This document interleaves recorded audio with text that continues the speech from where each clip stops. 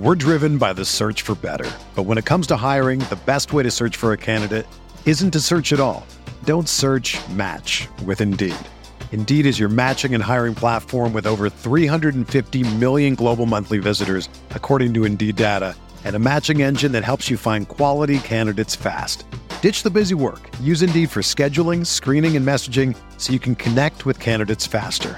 Leveraging over 140 million qualifications and preferences every day, Indeed's matching engine is constantly learning from your preferences, so the more you use Indeed, the better it gets. Join more than 3.5 million businesses worldwide that use Indeed to hire great talent fast. And listeners of this show will get a $75 sponsored job credit to get your jobs more visibility at Indeed.com/Blue Wire. Just go to Indeed.com/Blue Wire right now and support our show by saying that you heard about Indeed on this podcast. That's Indeed.com/Blue Wire. Terms and conditions apply. Need to hire? You need Indeed.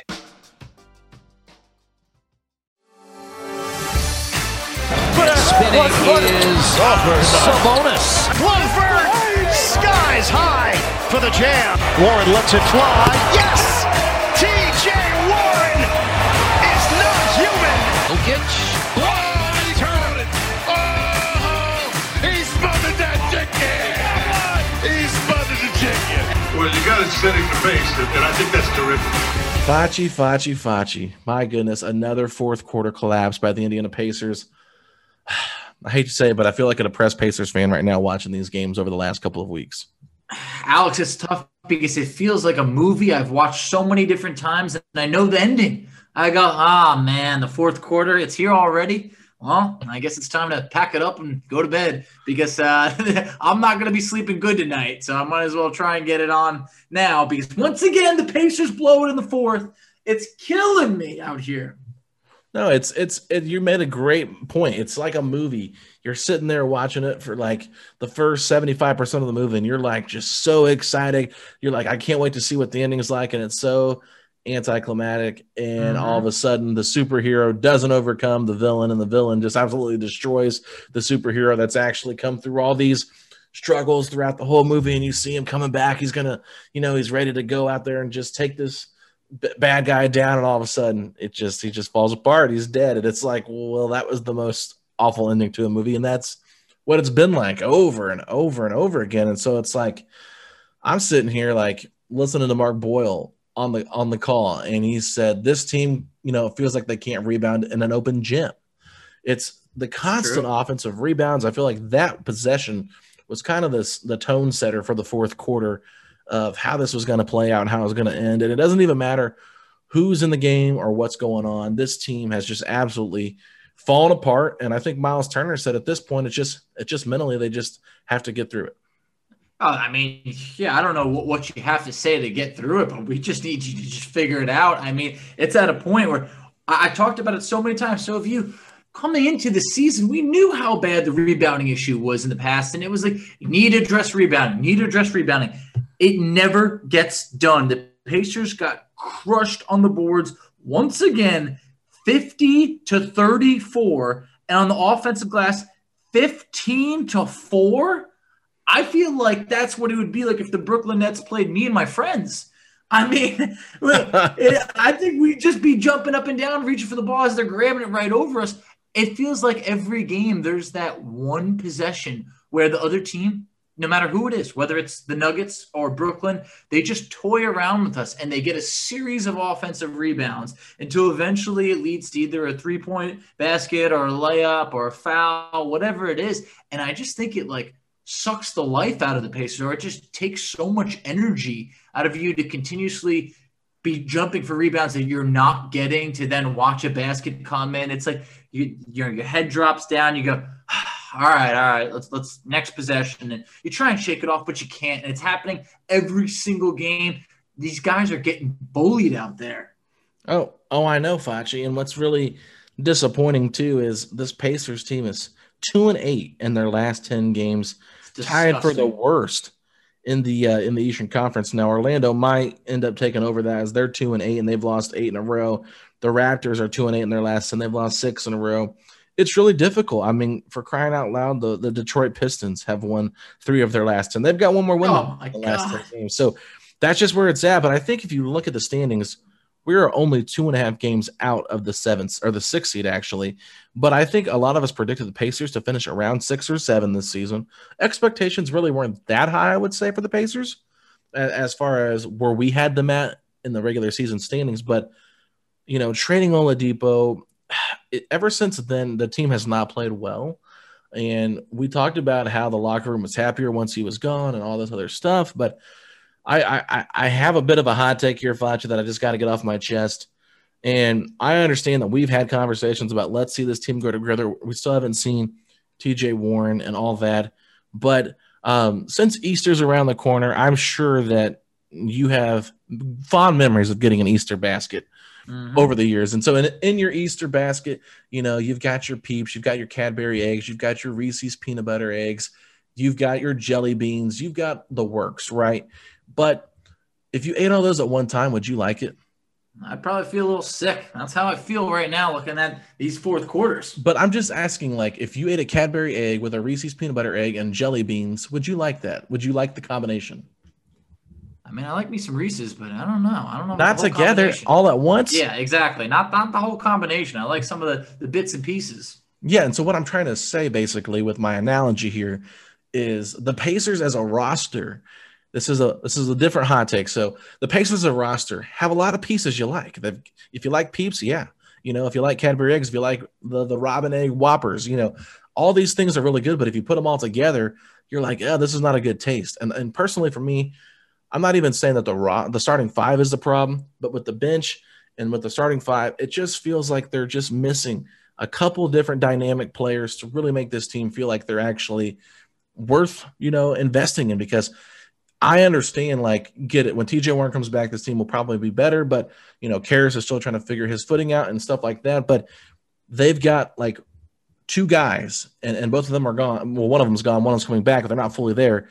And LeVert and Warren, who are, two-way players, in my opinion. I think Brogdon can be that sometimes, and I think Turner can be that sometimes. Sabonis is not a defensive player ever, so I'm not going to put him in that category. But you have a lot of specialists. You have a TJ McConnell, who's scrappy, but he's not super great at anything besides, full court steals. Aaron Holiday, super inconsistent. Justin Holiday doesn't really create for anybody. He's just a 3-and-D kind of guy.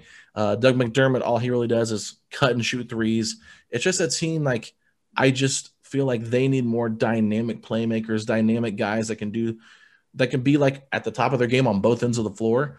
And not every team has that. And you need guys that are those role player type things, but their point guard situation with Brogdon, he's not a great creator for other people, in my opinion. So you're relying so much on Sabonis to do all of the playmaking and the creating. And then whatever you get out of TJ McConnell, that's what you're hoping for. It's just this roster right now, even though I've talked about them growing together, there's got to be some tinkering to the roster because, quite frankly, all these pieces might be nice if you look at them on paper, but I don't think they fit together. They don't fit together. And we've talked about it, how there's too many guys on the bench that aren't ready to, compete on a nightly basis where we could, get quality minutes out of them. And I think that it hurts the team when they're trying to, go on a winning streak or just put together fourth quarter. We're seeing the bench unit come in and, to start the fourth, and things unravel real quickly. But also, when you're talking about this team right now, who's the dog on this team? Who's that guy that if things get tough, we've talked about in the past, the Pacers had, David West, or they've had Lance, or just other guys where you have that guy that no one's going to mess with you because if they do, so-and-so is going to step up. And maybe that would be Warren if he's healthy. But right now, I don't think the Pacers have that guy.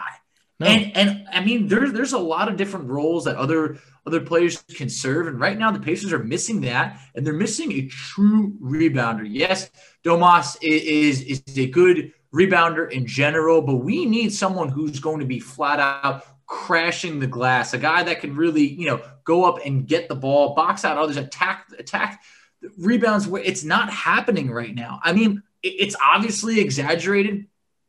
Nicholas Claxton looked like a beast last night. And that was a guy that was just, I feel like he held it down for the Nets. And when he was in there, they were way better than with DeAndre Jordan. And I just looked at this team and I went, the rebounding can't be this bad. But you need certain guys to serve a bunch of different roles. And I think maybe this team right now, they're too nice. And I mean, you're not going to be able to pin everything back on that, but I'm starting to get a little bit happy that losing is affecting them like this, because I want these guys to wake up and have a reaction to make a change about it. And I don't want to have more losses come just to wake the guys up, but something needs to change, and it's got to change now. It's got to change. I'm absolutely just like sitting here watching these games, and it's like great that Karras is back. I think we were all happy for a day when we heard the news, and then he played against the Suns and we won, and then you go and play the Nuggets and you had a chance to win, and it was just absolutely atrocious. And last night, same things. I think James Harden had 23 points with like a minute 12 left or minute 20 left in the third quarter, finishes the game with 40 points. It's just like the fourth quarter as the Pacers just forget that they are playing basketball. And I'm not sure if it's the rotations. I think that we saw some changes from Bjorkgren against the Nets in his rotation. I know there was some Miles Levert minutes there, but personally for me, I am so frustrated with this team's inability to finish in the fourth quarter. And I don't really know who the leader is in this team. Maybe it's Brogdon, but I feel like they're missing that veteran leader, someone that's been there before and done it. So, this is why I was so high on Chris Paul in the offseason. Everybody kept saying, he's too old. You can't trade Turner and Oladipo for him. It's so short-sighted. Look at the freaking Phoenix Suns right now. They're competing for the number 1 seed in the Western Conference that's got a ton of powerhouse teams and superstar players in it. The Eastern Conference has like 4 teams that are like super, super competitive. But, if you look at the Western Conference, there's like 10 teams deep that you'd be nervous of. So I just think, like, even if it's just a small acquisition, like getting a veteran that's been in these kind of moments that can kind of step up and just try to be that voice of reason, hold these guys accountable. Someone's got to do it. And it just feels like right now there's something missing with this team, and I feel like it's leadership. There really is. And look, we know Malcolm Brogdon is a great guy. We know he's a leader, all that. But I know what you're talking about. Well, we need a little bit more. And when you brought up Chris Paul, that man changes franchises. That guy, I know he hasn't won the big one, but when he goes to teams, they're better. And I know they didn't get it done in Houston, but let's not forget, if he doesn't have that hamstring injury, they might beat Golden State, and they probably beat Cleveland in the NBA Finals. And look, that's a whole nother story for another time.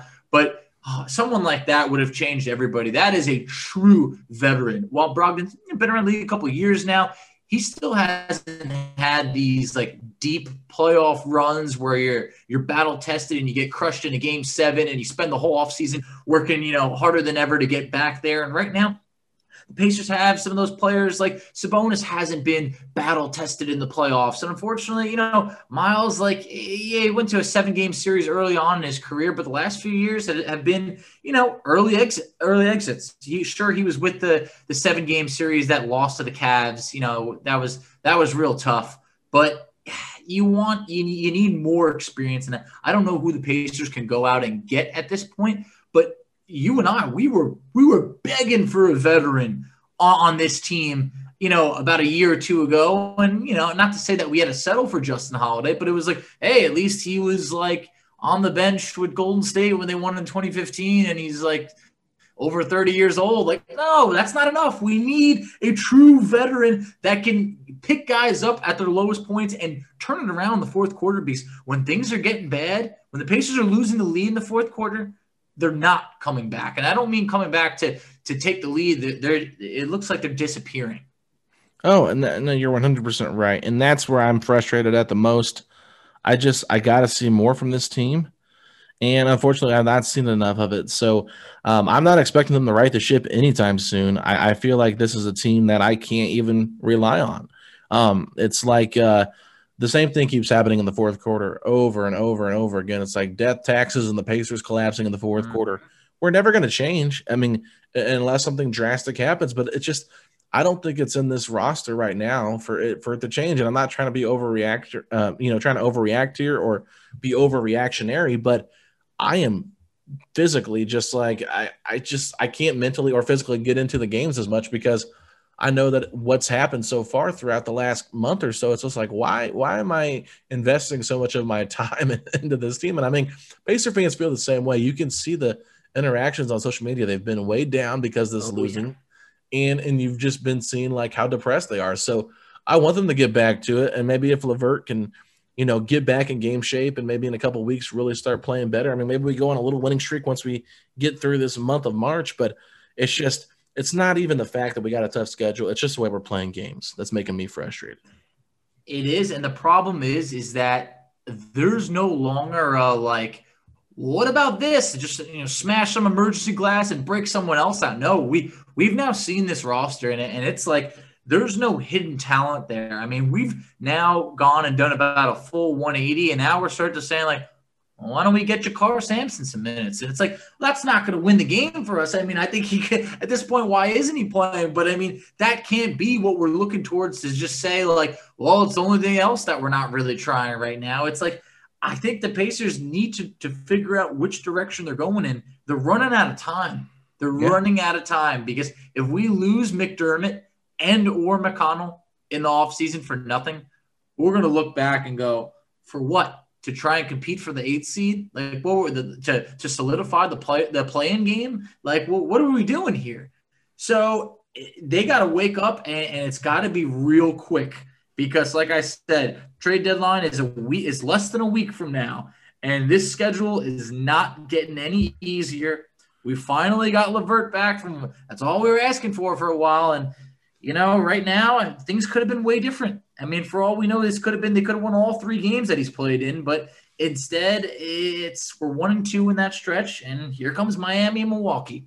Absolutely. And speaking of Miami, we're going to have Giancarlo Navas on to preview that series right after this break, and then following that, we're going to have Facci going one-on-one with Yahoo. I think he's with Yahoo. I can't remember if he's still with them or not. Yep. Yeah, from Yahoo Sports, Keith Smith. So we'll be right back, and hope you guys enjoy our conversation with Giancarlo. We're driven by the search for better. But when it comes to hiring, the best way to search for a candidate isn't to search at all. Don't search, match with Indeed.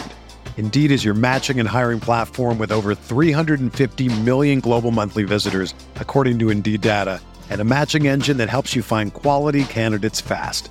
Ditch the busy work. Use Indeed for scheduling, screening, and messaging so you can connect with candidates faster.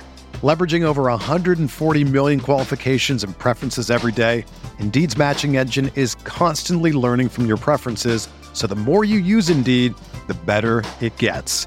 Join more than 3.5 million businesses worldwide that use Indeed to hire great talent fast. And listeners of this show will get a $75 sponsored job credit to get your jobs more visibility at Indeed.com/Blue Wire. Just go to Indeed.com/Blue Wire right now and support our show by saying that you heard about Indeed on this podcast. That's Indeed.com/Blue Wire. Terms and conditions apply. Need to hire? You need Indeed. All right, joining us now for a little Pacers Heat mini-series preview, we've got the one and only Giancarlo Navas from the Miami Heat Beat Pod. Giancarlo, what's going on, man? Hey guys, thanks so much for having me. I'm excited. Last year playoff matchup, so there's a lot to talk about today. Absolutely. So I guess just to kind of get into things, the Miami Heat kind of struggled at the beginning of the year. They had some COVID, situations and kind of kept their guys out, and now they're looking like a top team in the Eastern Conference. They've won 9 of their last 10, and Jimmy Butler is, looking like an All-NBA guy. So just kind of talk me through the craziness of this season so far for the Heat and how they've been playing lately. So, and even going before their kind of COVID outbreak, Jimmy Butler sprained his ankle game 1 of the season against the Magic. So he really wasn't right going into his COVID, kind of protocol stuff. So they really hadn't played with a full deck the entire season up until he came back around January 30th. Since then, they have like the number 1 defense, 1 or 2. So it's like top 2 defense in the league. Their offense is still struggling, and we can get into that later. But the beginning of the season that looked kind of rocky when they were kind of hovering around 500. It was a little misleading because they weren't healthy. And then the outbreak happened, and then they missed Bam, Goran, Jimmy. I believe that they've only played about 80 minutes all year together, Goran, Bam, and Jimmy, which is kind of crazy. It's they're halfway through 70%. What are we, like almost 70% through the season, and their three best players haven't played significant minutes yet. So they had that really bad outbreak at a time when their schedule got really rough. They played Philly twice. They played Brooklyn twice. They played a lot of really good teams. And it's tough, when you're playing a lot of good teams and you're missing your whole team, right? You're playing Gabe Vincent and Max Strus a lot of minutes. KZ Okpala is starting for you every night, and you're depending on your two-way guys, your G League guys. You're asking Chris Silva to defend Joel Embiid. It's tough. It's tough, and their record showed it, and they did not look good. And on top of that compounder, their offense sucks this year. So even when Jimmy came back, it was kind of rocky up until they really found their groove defensively. And their offense is still, I think it's like around 20th or something, and they're like the 27th or 26th ranked three-point shooting team. So they have a lot of issues that they still have to fix. But I mean, Jimmy has to play at an All-NBA first or second team level guy to keep this team competitive over what's been a really soft part of their schedule. Jimmy's importance to the team is it's able to be seen by everybody. I mean, he truly seems like he is, the spark that gets that team going. And what do you have to say to those, now that he is back, what do you have to say to those that maybe think that last year's run to the finals might have been a little bit of a fluke and that they were waiting for the Heat to kind of stumble a little this year?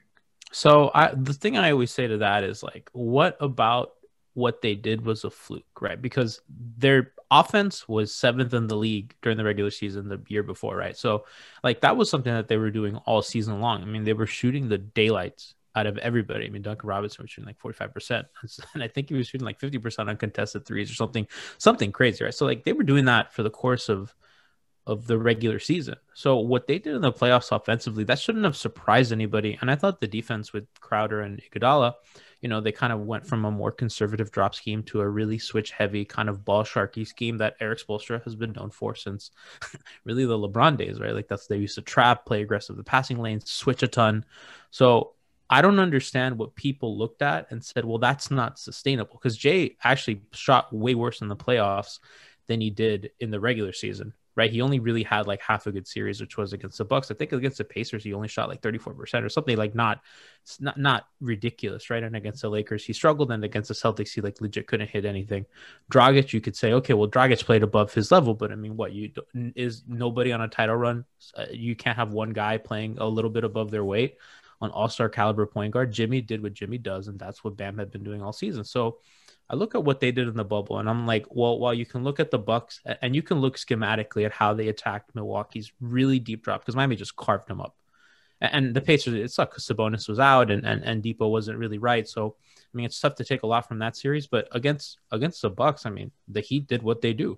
You're going to drop on our handoffs. We are going to burn you. Oh, now because we're destroying you in the handoffs because Brook Lopez is 5 feet in the paint, you're going to have to put a Wes Matthews on Duncan Robinson, which leaves Jimmy Butler with George Hill, and Jimmy Butler is going to go to work on a guy that he's stronger than. So, I mean, you can really look at how the Heat were running their offense, and you could say, well, like that's not fluky.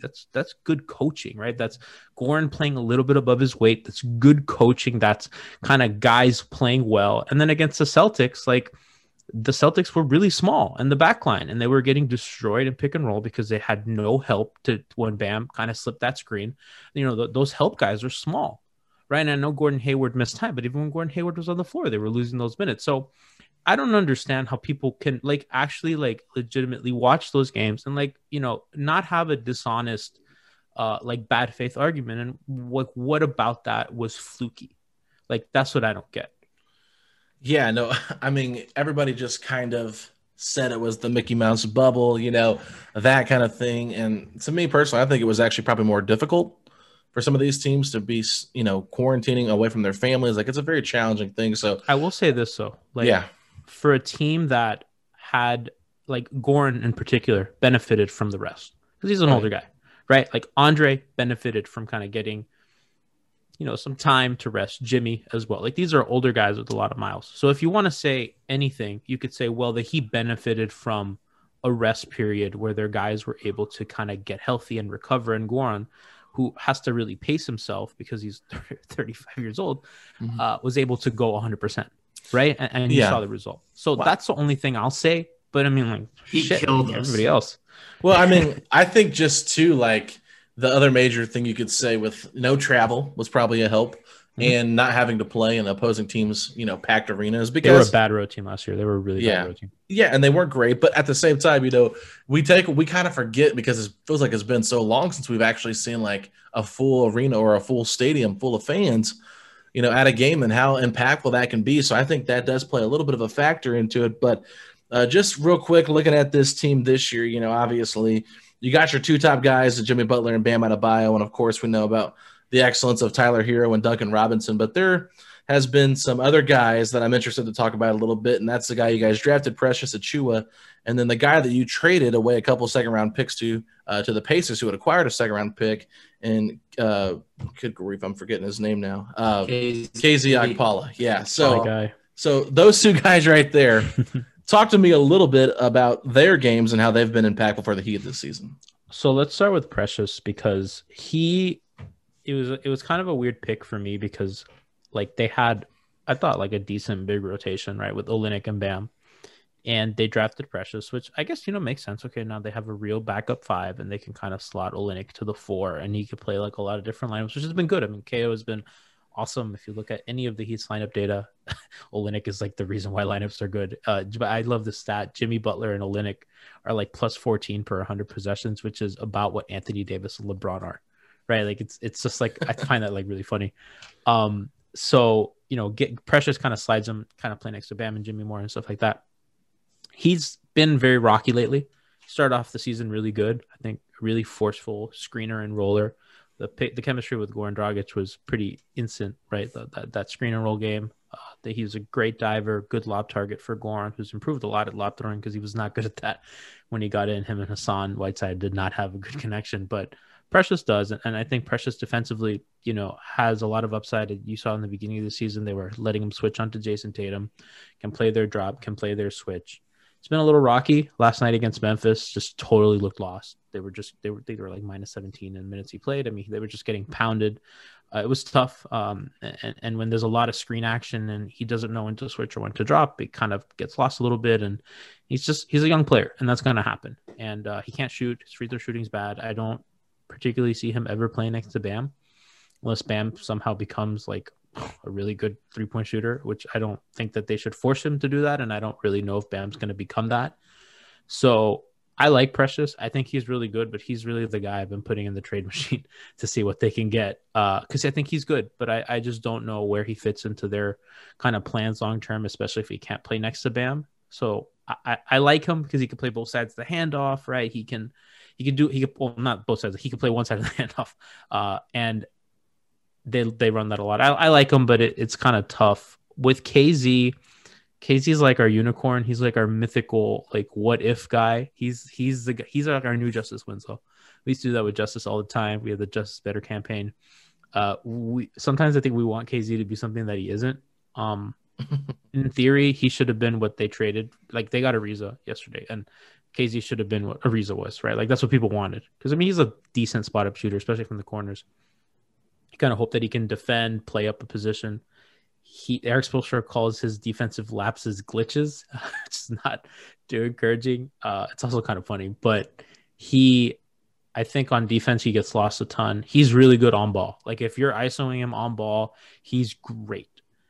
It's not a lack of effort. He just legit gets lost out there. And when there's a lot of movement, a lot of ball screens, and Miami does complicated stuff. They switch some stuff. They don't switch other stuff, right? Like, they're not like the Rockets, where the Rockets are like, okay, we're switching every off-ball screen, right? They can't, because Olynyk can't switch certain things, and like Goran can't switch certain things. So they have to be very selective on what they switch and what they don't, especially off-ball actions. And like, I think KZ has gotten better at that, but he still has lapses, and sometimes he gets a blown coverage and the guy backdoor cuts, and all of a sudden, some random guard has a layup. So Precious and KZ are works, right? They're works. I think KZ has improved as the season has gone on, and Precious has hit a little bit of a wall. I think KZ's really earned some of his minutes lately. Spoelstra's going more to him. And I like that. I think that they need to kind of give him those reps. He has the body type, the wingspan, and he has a good enough corner three that I think he legit can make a difference in the league. He just needs to put a couple of things together. He had a move the other day. kind of made, I'm sorry I'm rambling, but like it was like one of the more encouraging things we've seen from him, because he wouldn't really look at the rim, especially attacking on the drive. He would kind of take one dribble and look to pass. He was like making forceful moves to the rim. And even if they resulted in charges or some missed layups, like I think the fact that he's doing that more and it doesn't look awkward, that's like really important to Miami, because they just don't have another like rim pressure.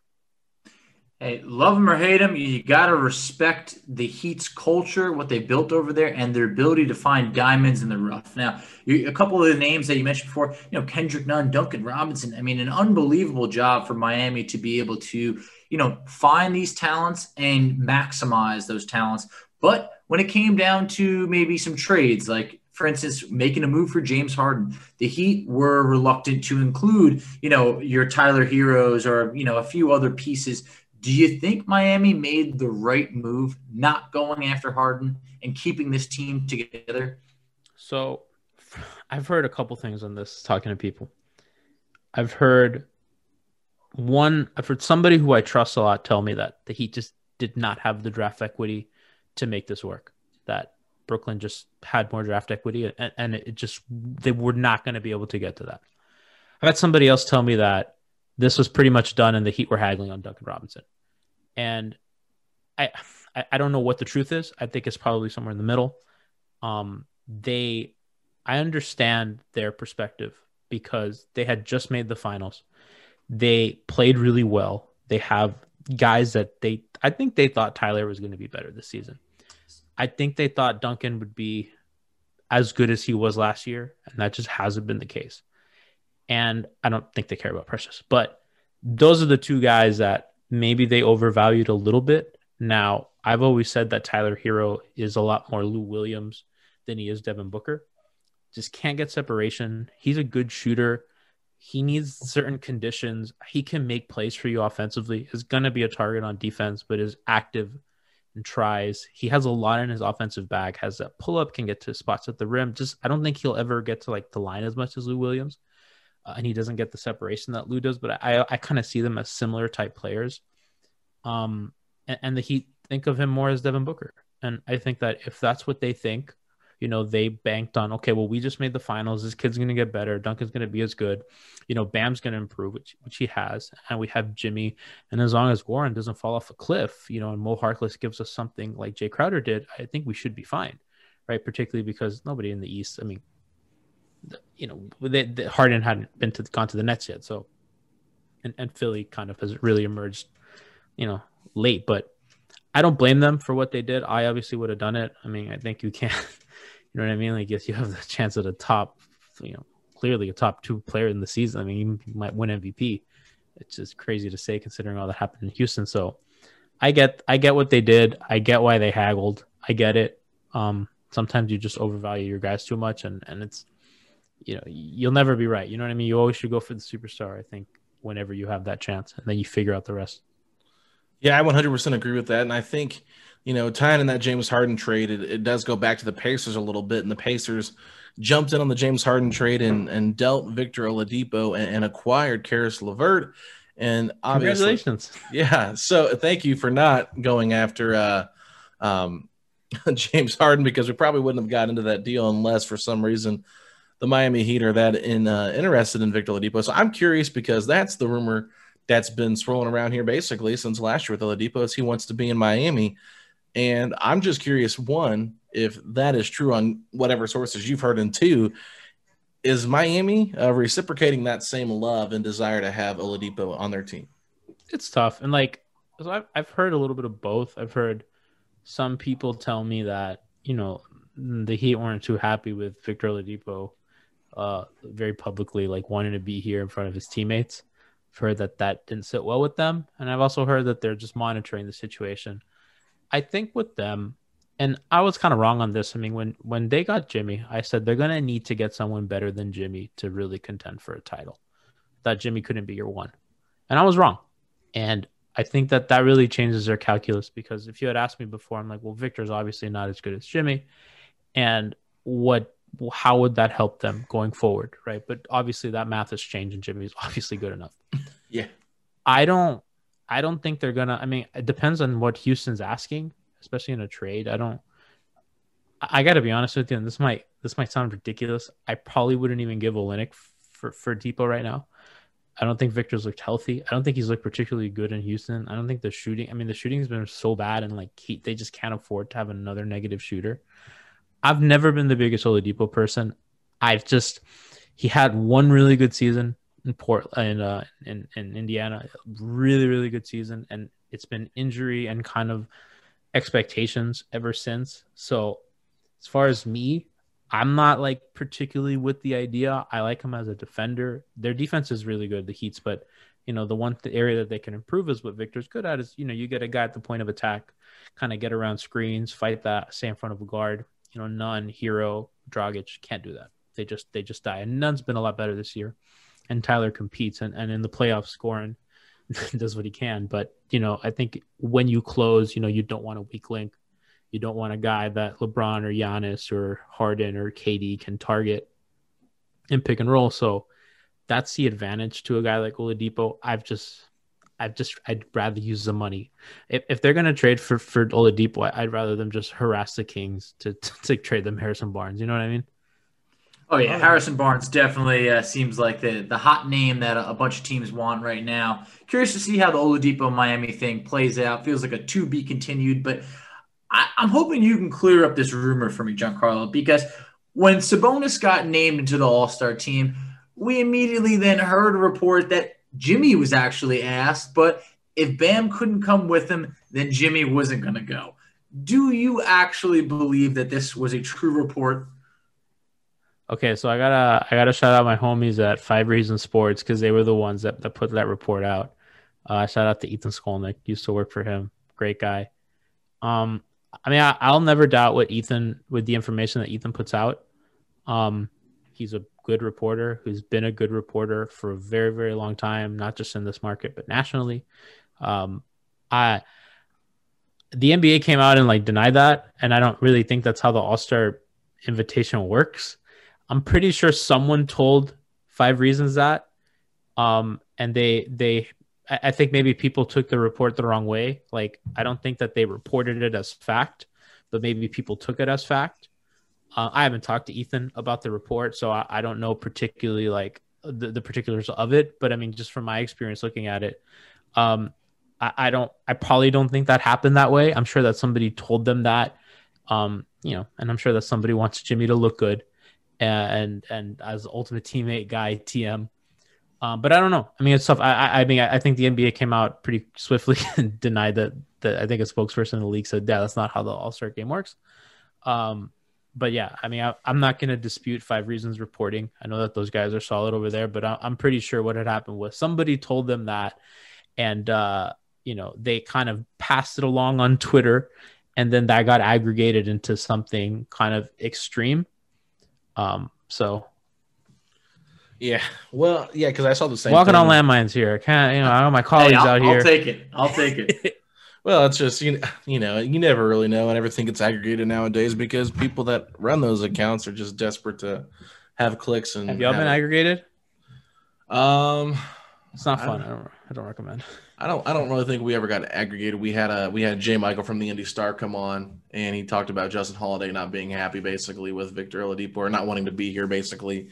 And that kind of got aggregated where Justin actually had to address it on social media. Oh, there you go. Congratulations. And then everybody kind of was just downplaying everything that we did and said that he shouldn't have to say that because he didn't really say it or it wasn't a source. I was like, okay, whatever. But anyway, it's an interesting thing. And I know the Pacers, it's kind of a weird situation because I like these miniseries, but I think it's interesting that we're playing at 1:00 on Sunday.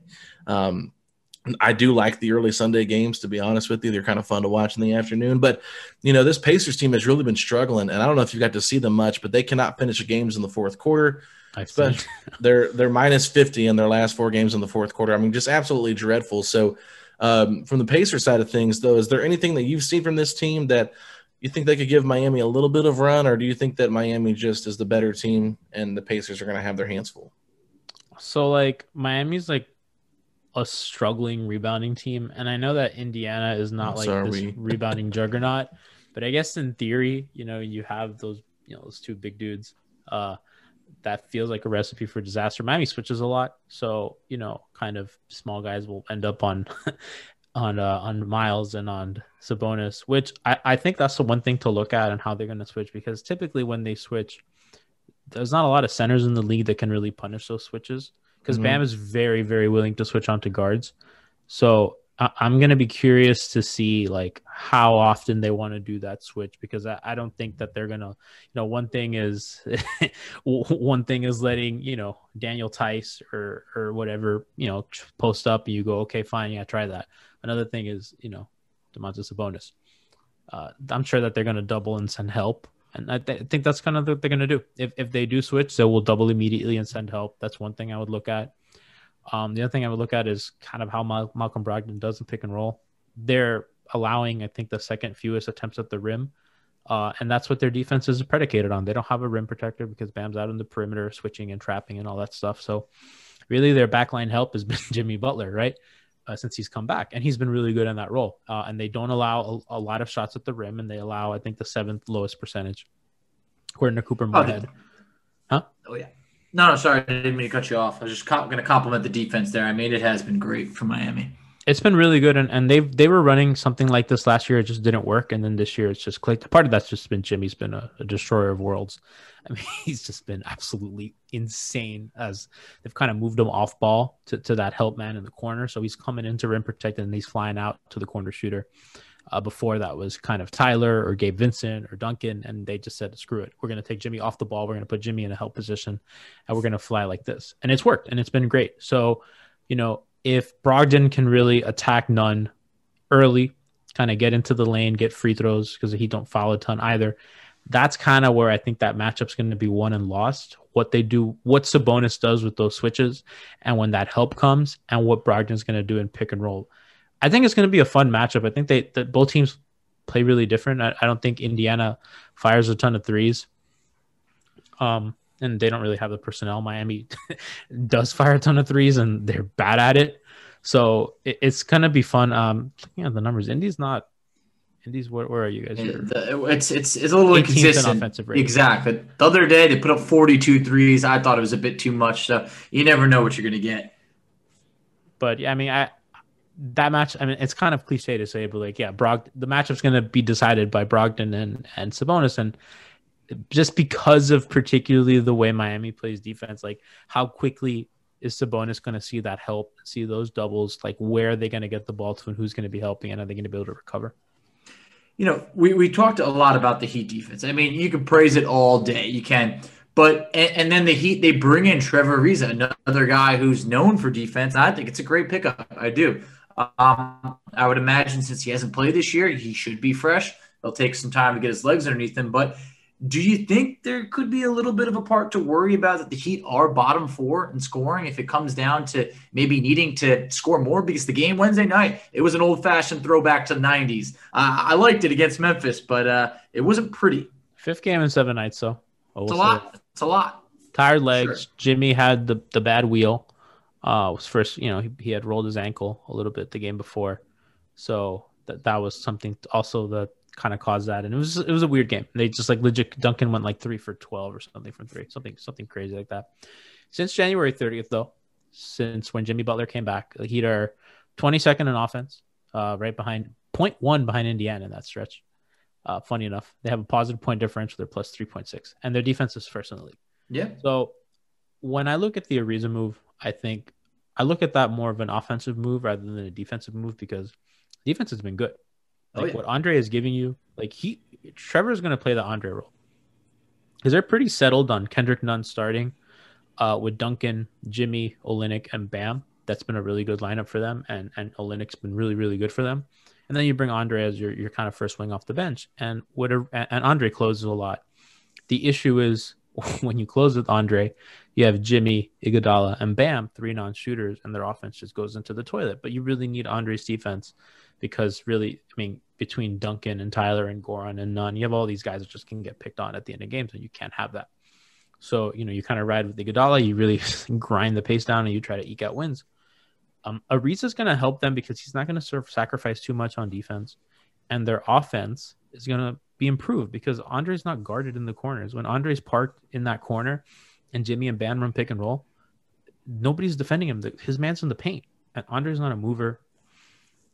Miami has a lot of screening and off-ball movement in their offense when they run their inverted horns, when they run their pistol stuff, anything that they run. And they have a wing screen.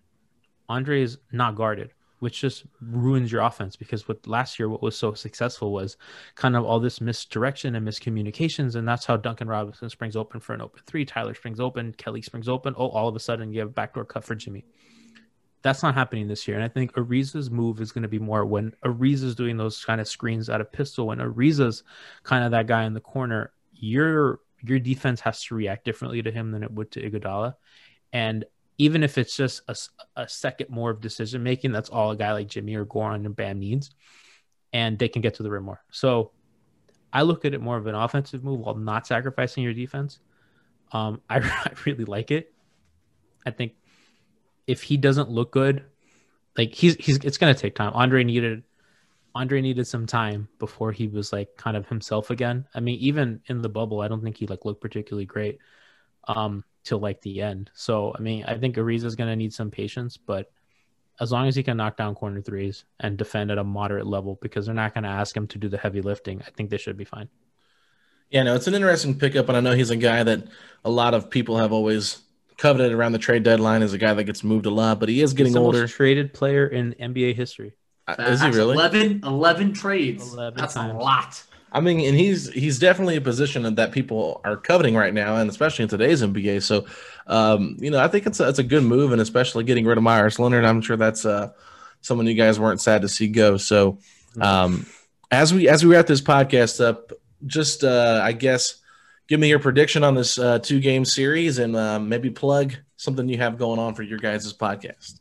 So, depending on Jimmy's health, I mean, listen, I'm gonna Miami. I think they probably split.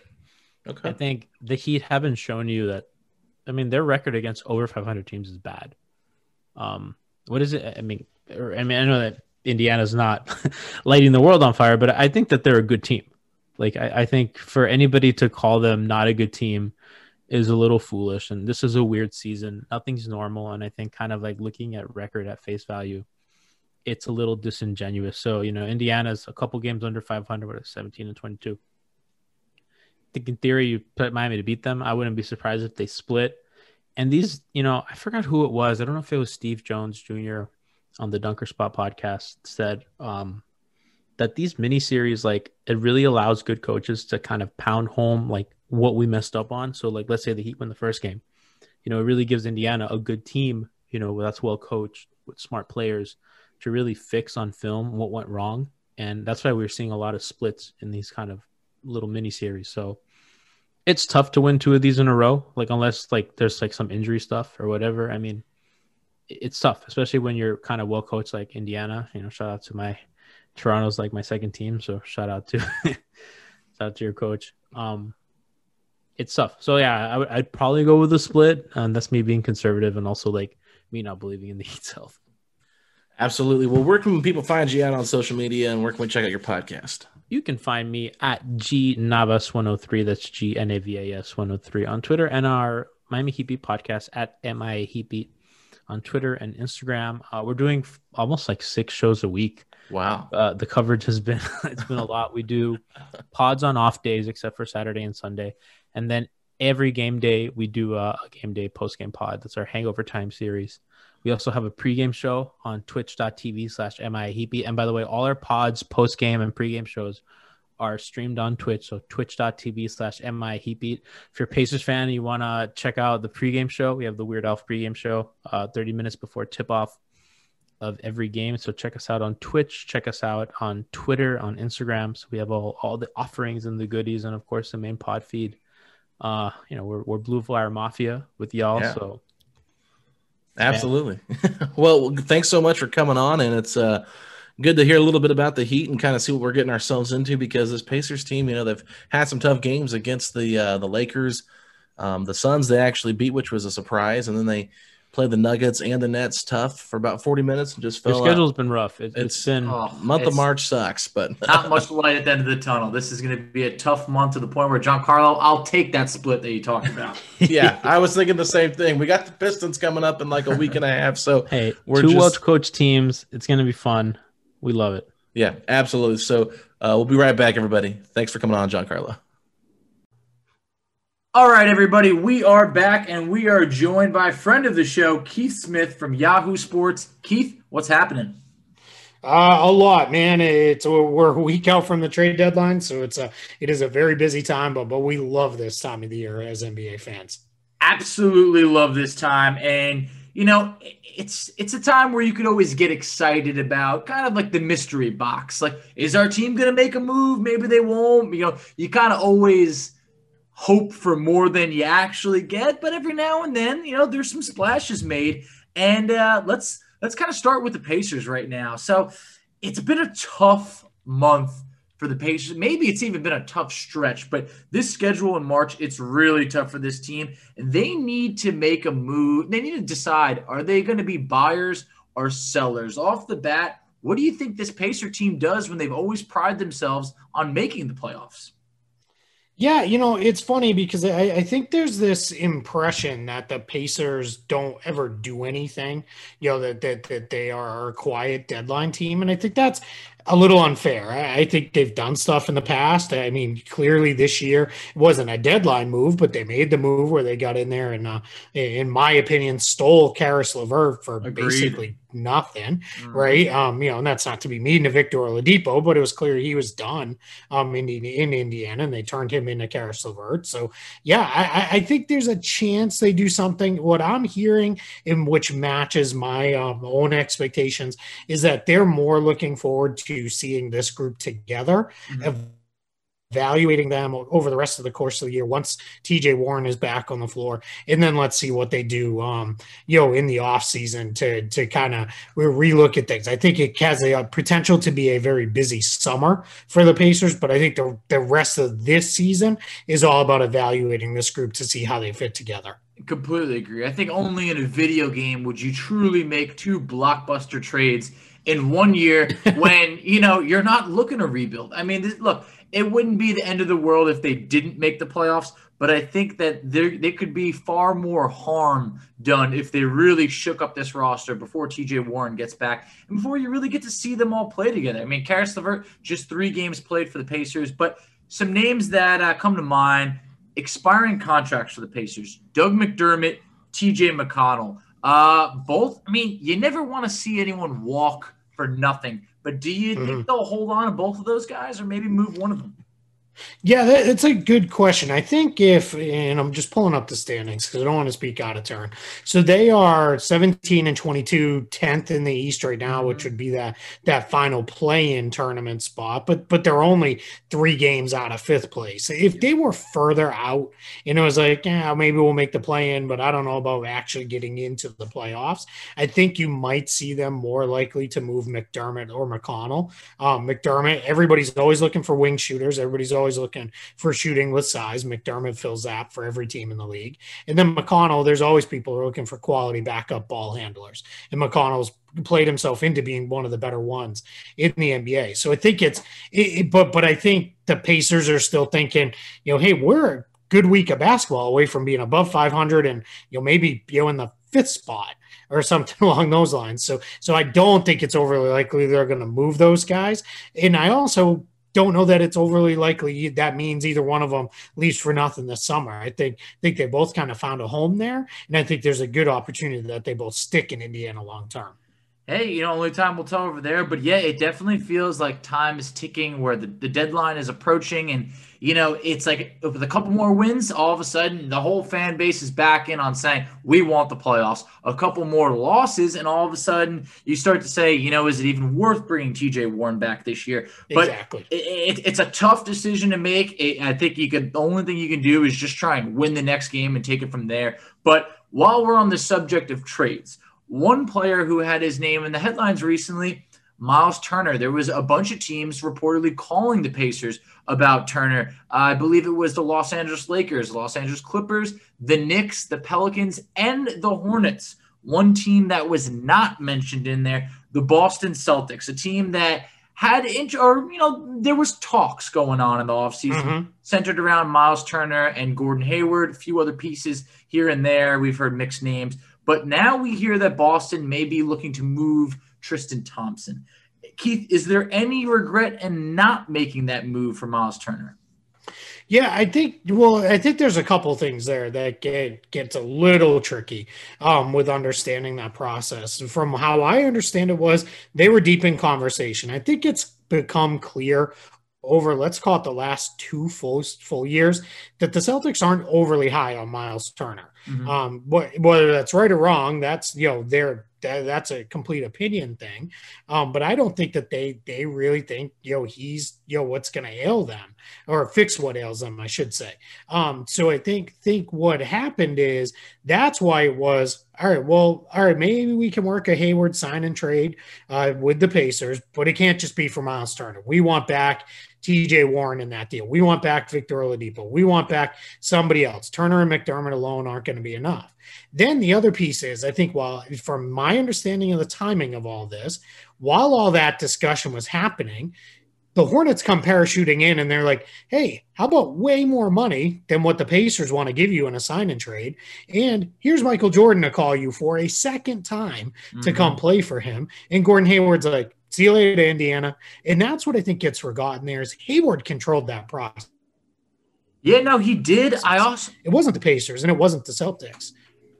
Yeah, no, he definitely did. I just feel like at that point, Hayward had to make a decision because money was drying up. I mean, I felt like it was like the Charlotte Hornets and the Knicks had cap room. And then other than that, if you don't make a decision quick, you could be kind of, you could have lost a bunch of money or maybe had to work a new deal with Boston to come back. And that's it. He still had Boston on the table. He had Atlanta was still in on him. He talked about that in the interview he did with Sam Amick, that he was down to I think it was the 5 teams, the Hornets, the Hawks, the Pacers, the Knicks, and the Celtics. At that point, I think what gets kind of, missed there is for all that maybe Boston and Indiana were getting close to a deal, the Hornets were the ones who messed that up for the Celtics and the Pacers, right? And when they came in and said, hey, we'll give you $20 million more guaranteed than anybody else is willing to give you, because from all accounts, the Pacers were right around $100 million was their kind of top end. And, you already turned Michael Jordan down. Well, you didn't turn him down once. You signed him. The offer sheet got matched. And, this is your opportunity to come finally play for Michael Jordan. Hayward himself said, I couldn't miss out on that again. So I think that's where, the teams get beat up a little bit on that. As far as Turner goes, I don't know that he really fits Boston necessarily, but where I think he could be really great, and which is why a team like New Orleans is interested, I think he fits because you have him kind of to be the, shot blocking shooting range combo next to Zion Williamson. Zion Williamson is your inside guy. Zion Williamson, we're all of the belief, he's going to be a 12 rebound per night guy eventually anyway. So they kind of cover for each other's weaknesses, and then they complement each other quite well. So that's where I think he could really fit on a team like Boston, where there's not that kind of traditional power forward that can do the dirty work alongside Turner. I think that's where it becomes a little bit more messy, because as we all know, for as good as he is as a shot blocker, he's not a good rebounder. No. He's and he doesn't really, he's now become more of a jump shooter than a roll man than ever. And I think that's where that fit gets a little messy with the Celtics. Could they make it work? Yeah, absolutely. You make it work. He's a good player. I just think that's where why you're not hearing Boston in on him anymore, because I think they're looking at it as this just doesn't really necessarily make a lot of sense for us with the way the roster is constructed around. You make other moves, yeah, maybe then they come back around and say, yeah, we're in on this. But I think today that's just not a move for them. But for other teams, yeah, absolutely, he'd be a great fit. Oh, for sure. I mean, there's a lot of teams that could use his rim protection. It's pretty rare in today's game, but I understand if it doesn't fit with Boston, but it's kind of almost become a joke between non-Celtics fans, and maybe it is with Celtics fans, but we hear Celtics have interest in, and it sounds like Danny Ainge has interest in a lot of guys, but who who and what is he willing to give up in return for those players? Because Boston seems to be that team that they're rumored into interest, but they're not pulling, trigger on these deals. Mm-hmm. Do you see Boston making a deal? And if so, what are they willing to give up? Because you have a massive trade exception, but, some teams are going to want some players back. Yeah, that's the challenge. It's the trade exception. I keep telling people this: the trade exception is not something that you trade, right? It doesn't do anything for the other team. It's simply a tool for the Celtics to ease their ability to acquire a player. But you have to trade picks or players back, and that's where it gets messy. Because if we were having this conversation 2 years ago, we'd be having it about how, well, they have that Grizzlies pick, they have that Kings pick. Those picks both, should be pretty good. They've got this young player, and then we have this conversation 3 or 4 years ago. You still had Nets picks. You had Tatum and Brown looked like, they were pretty good. It was kind of one of those things where that's why they were in on all sorts of guys, because they had all these great young assets. And then it was, whether they didn't close the deal, the other teams didn't like the Celtics guys enough, whatever. That's where the jokes of, Danny Ainge got close again, but didn't do it, grew out of, and they're all fair to make. Now, the other piece is with the Celtics this year, they're in on almost all the available players because of the trade exception, right? Because that allows them to take in players. Why it's hard to get something done, though, is they have no extra picks now. Now it's just their own first-round picks. You're certainly not going to send them somebody really good that's going to make them better than what they are now, because then that pick's not going to be great.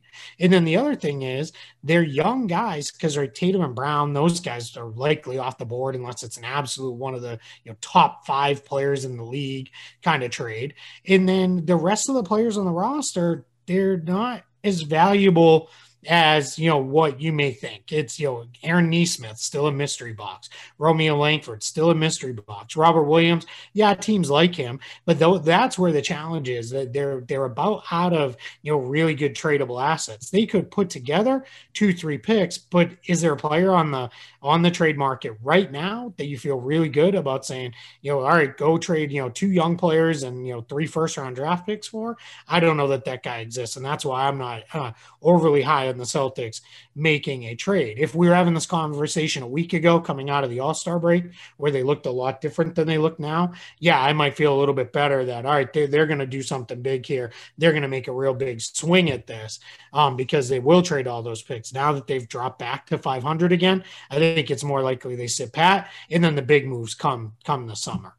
Yeah, it's crazy. I never really thought I'd see the day. I knew it would happen at one point. But when the Celtics ran out of endless assets, it went on for years. Now, it seems like OKC is kind of that team that's just stockpiling future draft picks. So curious to see what they do in the future. But for right now, you mentioned you don't know if they'll go after someone in particular in a big trade, but the buyout market is actually believed to be, pretty interesting this year. There's some names floated around there. Maybe everyone's kind of waiting for Andre Drummond to be bought out. Maybe George Hill, maybe a few others. We saw Blake Griffin bought out earlier.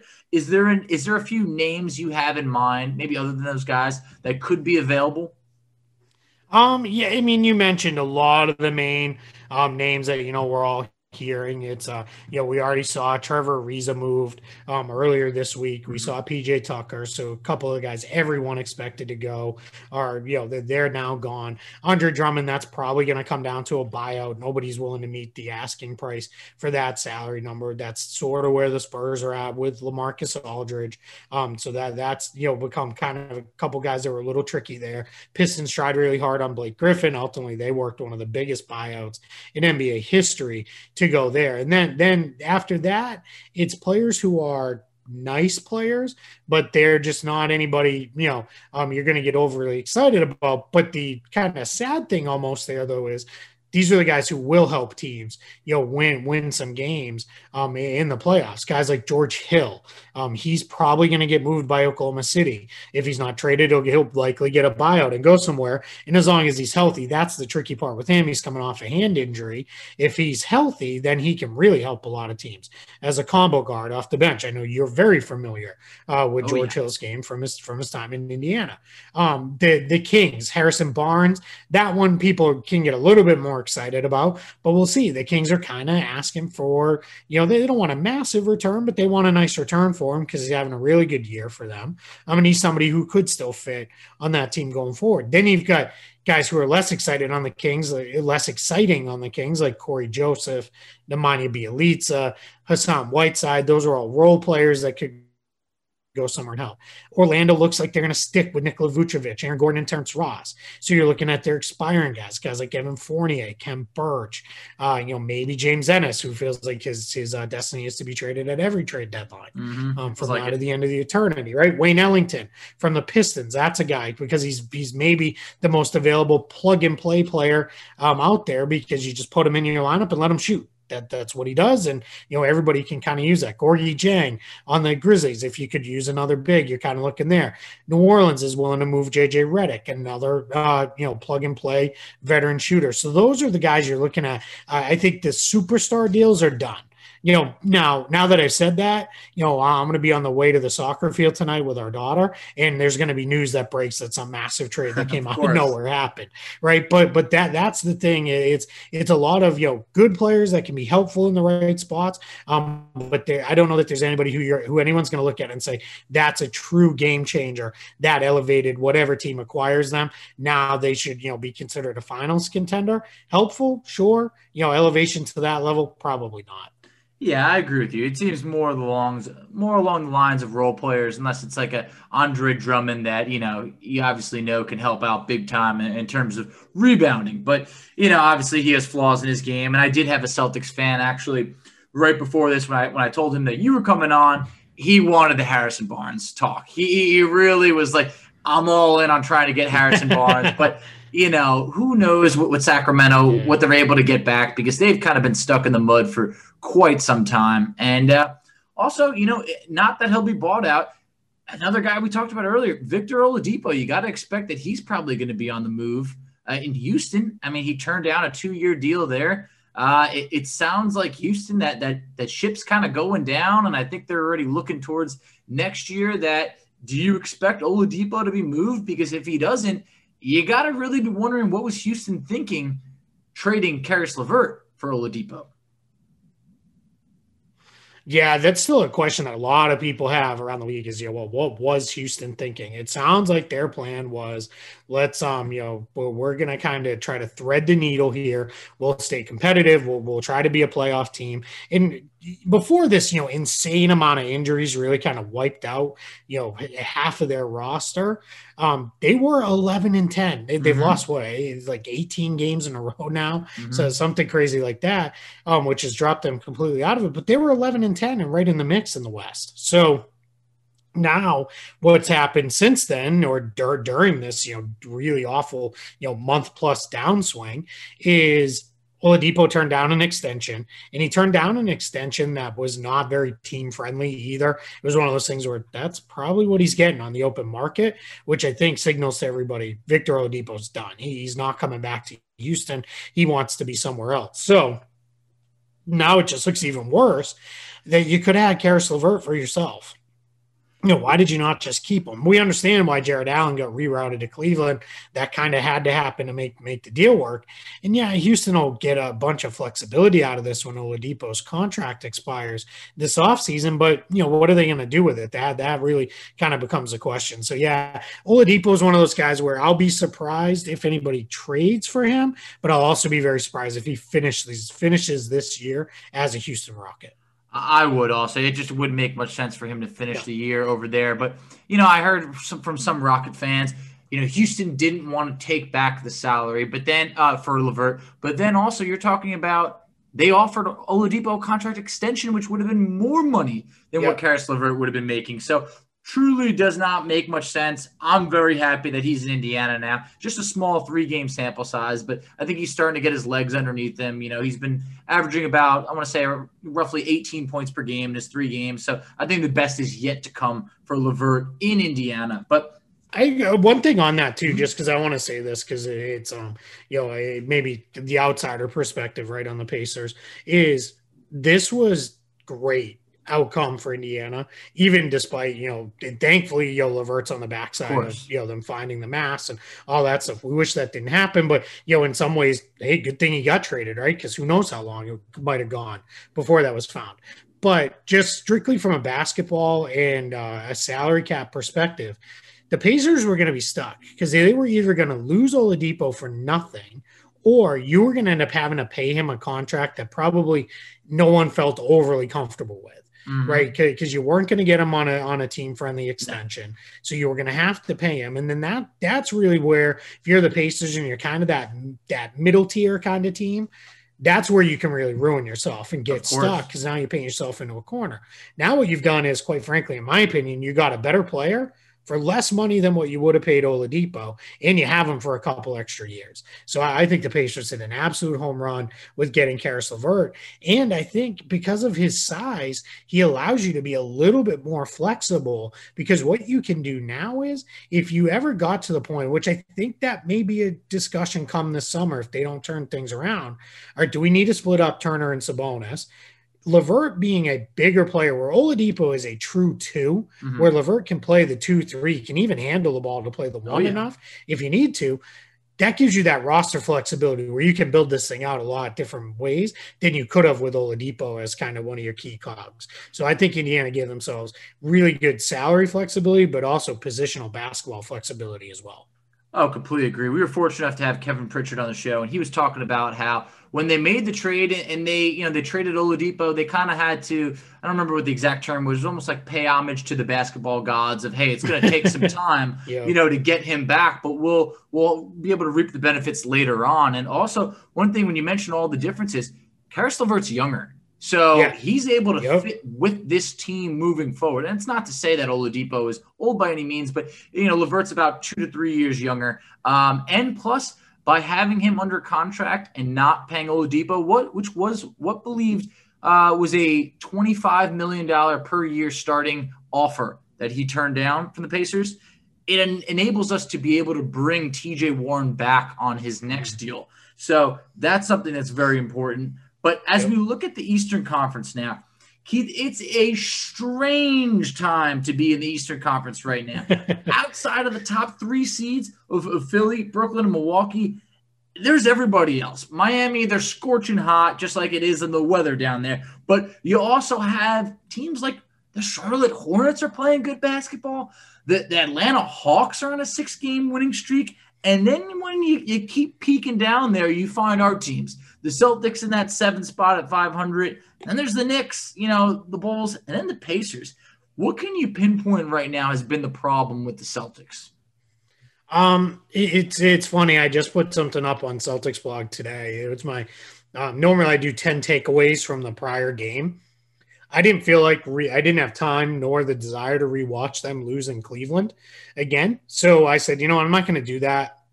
I'm going to do the 10 things that have me most confused about this team this year. And there are a few things that I won't go into all of them, but when you look at it, their defense has fallen way, way off. And it's a little inexplicable why that has happened. Some people are saying, well, it's a short off season and they've had injuries. The games are coming so, tight. There's no practice time, but that's the same for everybody. They had a shorter off season than all, but the, Heat, Lakers, and Nuggets, because those teams were all there just as long or longer in the bubble. But, I don't know that one I feel a little weird about. It's just, they're not connected. Brad Stevens teams have been built on their switchability and their connectedness, and this group just is not connected. So I really don't understand, what has happened. I kind of said this to a friend of mine today, is this team built good defenses on teams that had Isaiah Thomas and Tyler Zeller playing major minutes. Mm-hmm. And now they're not good. They're they've fallen off. They're 21st in the NBA in defense. The 3-point defense has dropped off. They don't force turnovers. They don't really defend at the rim. It's just all bad there. And then the other thing that really confuses me is they don't really seem to have a true direction. And why I say that is, if the direction is to contend and they're trying to win every game possible, then what you need to do is you should be moving some of these these guys that are on your bench now, go get better players to support Jason Tatum, Jaylen Brown, Kemba Walker, Marcus Smart. Go get better players behind them. Go get a Harrison Barnes. Go do something that builds out your roster a little bit better, because right now you're overly relying on younger players as your depth, and it's just not working. You're not going to win, at a very high level that way. If it's a development season, which I would also be fine with, if that's what everybody's saying is, we're taking a little step back, it's going to be a development year, not a problem. But I think your challenge there becomes, then you got to actually play the guys who need the development. Jeff Teague should not play over Peyton Pritchard. Agreed. Shemi Ojale should not play over Grant Williams or Aaron Nesmith. Those guys should be on the floor. So that's where right now they're just kind of stuck in this middle. And in a lot of ways, not to try to be funny here or go with a cliche, that's why they're stuck in the middle of the standings, is because you're stuck in the middle with the style you play. So those are the two things I would point to that have kind of got me a little confounded as someone who covers this team night to night, is not fully understanding what happened to the defense. And then what are you trying to be as a team? I think, again, they tried to thread that needle, and it just has not worked for them. I agree. And when you talk about the young players over there, I mean, sure, there's some young assets there that I think probably should be flipped, because from the outside looking in, everybody expected more out of this Boston team.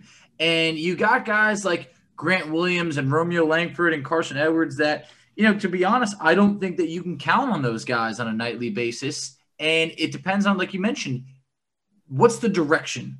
If it is win now, then those are probably the kind of guys that you might have to look to move. But at the same point, hey, all I can do is worry about my team that's sinking. So I'm going to leave that to you. But right now, one thing that's kind of a little bit interesting, since Nate McMillan has taken over the Atlanta Hawks, they have not lost. And right now, they're moving up the rankings. They're, like I mentioned before, they're in I want to say the 6th spot right now. Yep. Pacer fans now, you see the success over there. Now they start to wonder, maybe Nate McMillan wasn't the problem. But I want to pump the brakes and say, the man, while I got respect for him, his playoff record was atrocious. I mean, the Pacers were swept 3 times in his 4 trips to the playoffs. And now it's kind of has the people getting a little angry or frustrated towards Nate Bjorkgren. Now, would you, Keith, rather stick with what was going to be a good regular season and not work in the playoffs, or would you rather swing for the fences and do something different, knowing that you have a higher ceiling but could fail? Because that's what the Pacers did with the Bjorkgren signing. I think he needs more time. Yeah, he definitely needs more time. Their season's been kind of ruined with the injuries that they've had. They're just missing. It's when your 2 best creators of offense, or I'll give you 3, are Malcolm Brogdon, who's good but not great at that, TJ McConnell, and then Domantas Sabonis, who's a big man. You're probably going to struggle to put together points, right? And that's been the problem. Now that LeVert's back, you're going to start to, I think, see the offense be a little bit better, a little more free flowing. They'll start to create a little bit better. Get TJ Warren back, things will look really good. So yeah, definitely more time. As to your question, for the Pacers, for where they were at, this is where I'll answer this 2 different ways. For the Pacers, where they were at, go for the home run hire, really try to get there. How many years are you content with being somewhere between the 4th and 7th seed and just making the playoffs? Maybe you win around, maybe you don't. That's to me, that's fine for some teams. The Charlotte Hornets right now, the Hawks on their way up, the New York Knicks for where they've been. Those things are fine. Just get to the playoffs, be a playoff team for a couple of years. For a team like the Pacers, you'd already done that. How long are you going to string that window out? How long are fans going to be like, okay, cool, we're back in the playoffs again? You start to hear like, all right, great, but who cares? We're just going to lose come, May and June, not even get to June, but, April and May anyway, so why am I going to invest? And that's where, for the Pacers, they've done that. Go for the home run hire and see where that takes you. Completely agree. I just think for right now, with the injuries they've had to this team, I think it's really stripped them of the full potential that, maybe Bjorkgren just doesn't have the pieces that he needs right now to run his system, but you can't just be content with, getting swept in the first round. So there always has to be a bigger picture. And I think Nate Bjorkgren comes from that pedigree, working under Nick Nurse. So I'm excited. But as we sign off over here, can I get a prediction of which team makes it out of the Eastern Conference. So a little Eastern Conference Finals preview and who's going on to the championship out of the East.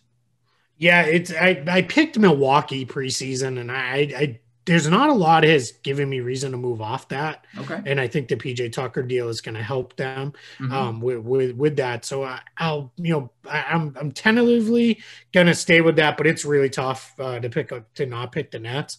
What I would like to really do is let's talk in like a week and a half after buyout season has kind of played out. Let's see what the Nets do to fill out, because I don't think Sean Marks is done. So if they can fill out, especially with a couple defenders, I'm going to pick the Nets. I'll move off my preseason pick and I'll pick the Nets. But right now, I'll still stick with the Bucks, because I don't think Brooklyn has an answer for Giannis. And I think this Bucks team, what they've done differently this year is less is more. They're only playing about a 9-man rotation, which is really good for them. So their starters, we all heard in the Miami series, they can't play more than 30 minutes a night because that's what they maxed out at, and those kind of things. This year they're playing, up 35, even 40 some games. So that should not be that issue. I think they have a more playoff ready team than they had in previous years too. So I feel better about the Bucks, despite the fact they're not just rolling over everybody in the regular season, because I think they've also realized, been there, done that. What did that get us? Nothing. So we're good to go. So I'll still stay with them, but if the Nets make some pretty good moves here on out and flush out that roster with some defense, it's going to be really hard to pick against them. Oh yeah, and unless you have LeBron James, I think there's always something that can be learned from a tough playoff loss that crushes you. And I think that's what the Bucks went through last year, because they were expected to be the team to win it all, or come out of the East, and they went through some playoff trouble. So I would like to think that Giannis is coming back hungrier. I have seen Budenholzer, play his starters much more, just like he said, because I don't think anybody agreed with what was going on in the playoffs when they would not play Giannis as much as they needed to. So, hey, we'll find out. But Keith, as we wrap up over here, tell everybody maybe some stuff that you've been working on lately. Yeah, I have a lot of trade deadline stuff. I've got a couple pieces up for Yahoo Sports. One was I went through all 30 teams, put them in the category of buyer, seller, either or neither. And that's up there. And then I went through. It was funny. My number one to be traded guy on this list, it's the kind of players that we're hearing the most about. And I went through, what's the likelihood they're traded or bought out. The number one guy on that list was Trevor Ariza, and he got traded minutes before it published, so they took him off the list, which I was like, leave him on there. He would have made me look really, really good. But that's okay. We all know how that goes. It would have just confused people, I think. So yeah, that was those pieces are both up. We'll have some trade deadline wrap up stuff coming out as well. After the deadline, and then we'll real quickly pivot for what I write about a lot. We'll start looking towards the off season. Awesome, man. I'm definitely looking forward to that. And tell people where they could find you on Twitter. Yeah, you can find me on Twitter at Keith Smith NBA. I'll be pretty active over the next week as we're leading up to the deadline with comments on the trades that are happening and all those kind of things. I try to take it beyond the initial reports of Team X is trading player 1 to Team Y for player 2. I try to go into a little bit more detail of, all right, so this is how this is going to have to work, or there needs to be something involved in this trade that hasn't been reported yet, and try to really be in there on the details of those kind of things and help people have a bigger, greater understanding of how this stuff works. Hey, looking forward to it, Keith. As always, I appreciate it, and hey, good luck at the deadline and for the rest of the season. Absolutely. Thank you so much. Good luck to you guys, and we'll talk to you soon. All right, everyone, that wraps it up for another episode of Setting the Pace. Hope you guys enjoyed today's show. If you did, make sure you give us a 5-star rating. And if you're not already, download those episodes. It really helps us out and makes this podcast go a long way. Fachi, where can the people find us out on social media? So we can be found on Twitter at SettingThePace3. You can find Alex on Twitter at AlexGoldenNBA. I can be found on Twitter at _FACCI. And on Instagram, we are at Pacers Talk. FACCI. I like how you said that. But Pace fans, if you're wondering why you're still watching this team after the horrible play of late, all you can do is just shrug them shoulders, sit back, and say these 3 words. Let's go Pacers. Jokic. Oh, he turned it. Oh, he smothered that chicken. He smothered the chicken. Everyone is talking about magnesium. It's all you hear about. But why? What do we know about magnesium? Well, magnesium is the number one mineral that 75% of Americans are deficient in. If you are a woman over 35, magnesium will help you rediscover balance, energy, and vitality. Magnesium supports more than 300 enzymatic reactions in your body, including those involved in hormonal balance. From functional medicine doctors to mental well-being and female hormone experts, we all know that magnesium is the one mineral to improve all aspects of well-being and health. But which one? Magnesium Breakthrough from Bioptimizers, the trusted choice recommended by leading experts with 7 best-absorbed forms of magnesium to ensure your body receives the support it needs for overall well-being. Go to bioptimizers.com/balance today and use code BALANCE10 for 10% off. Support your journey to wellness at bioptimizers.com/balance. Magnesium Breakthrough from Bioptimizers, your foundation to optimal health and vitality.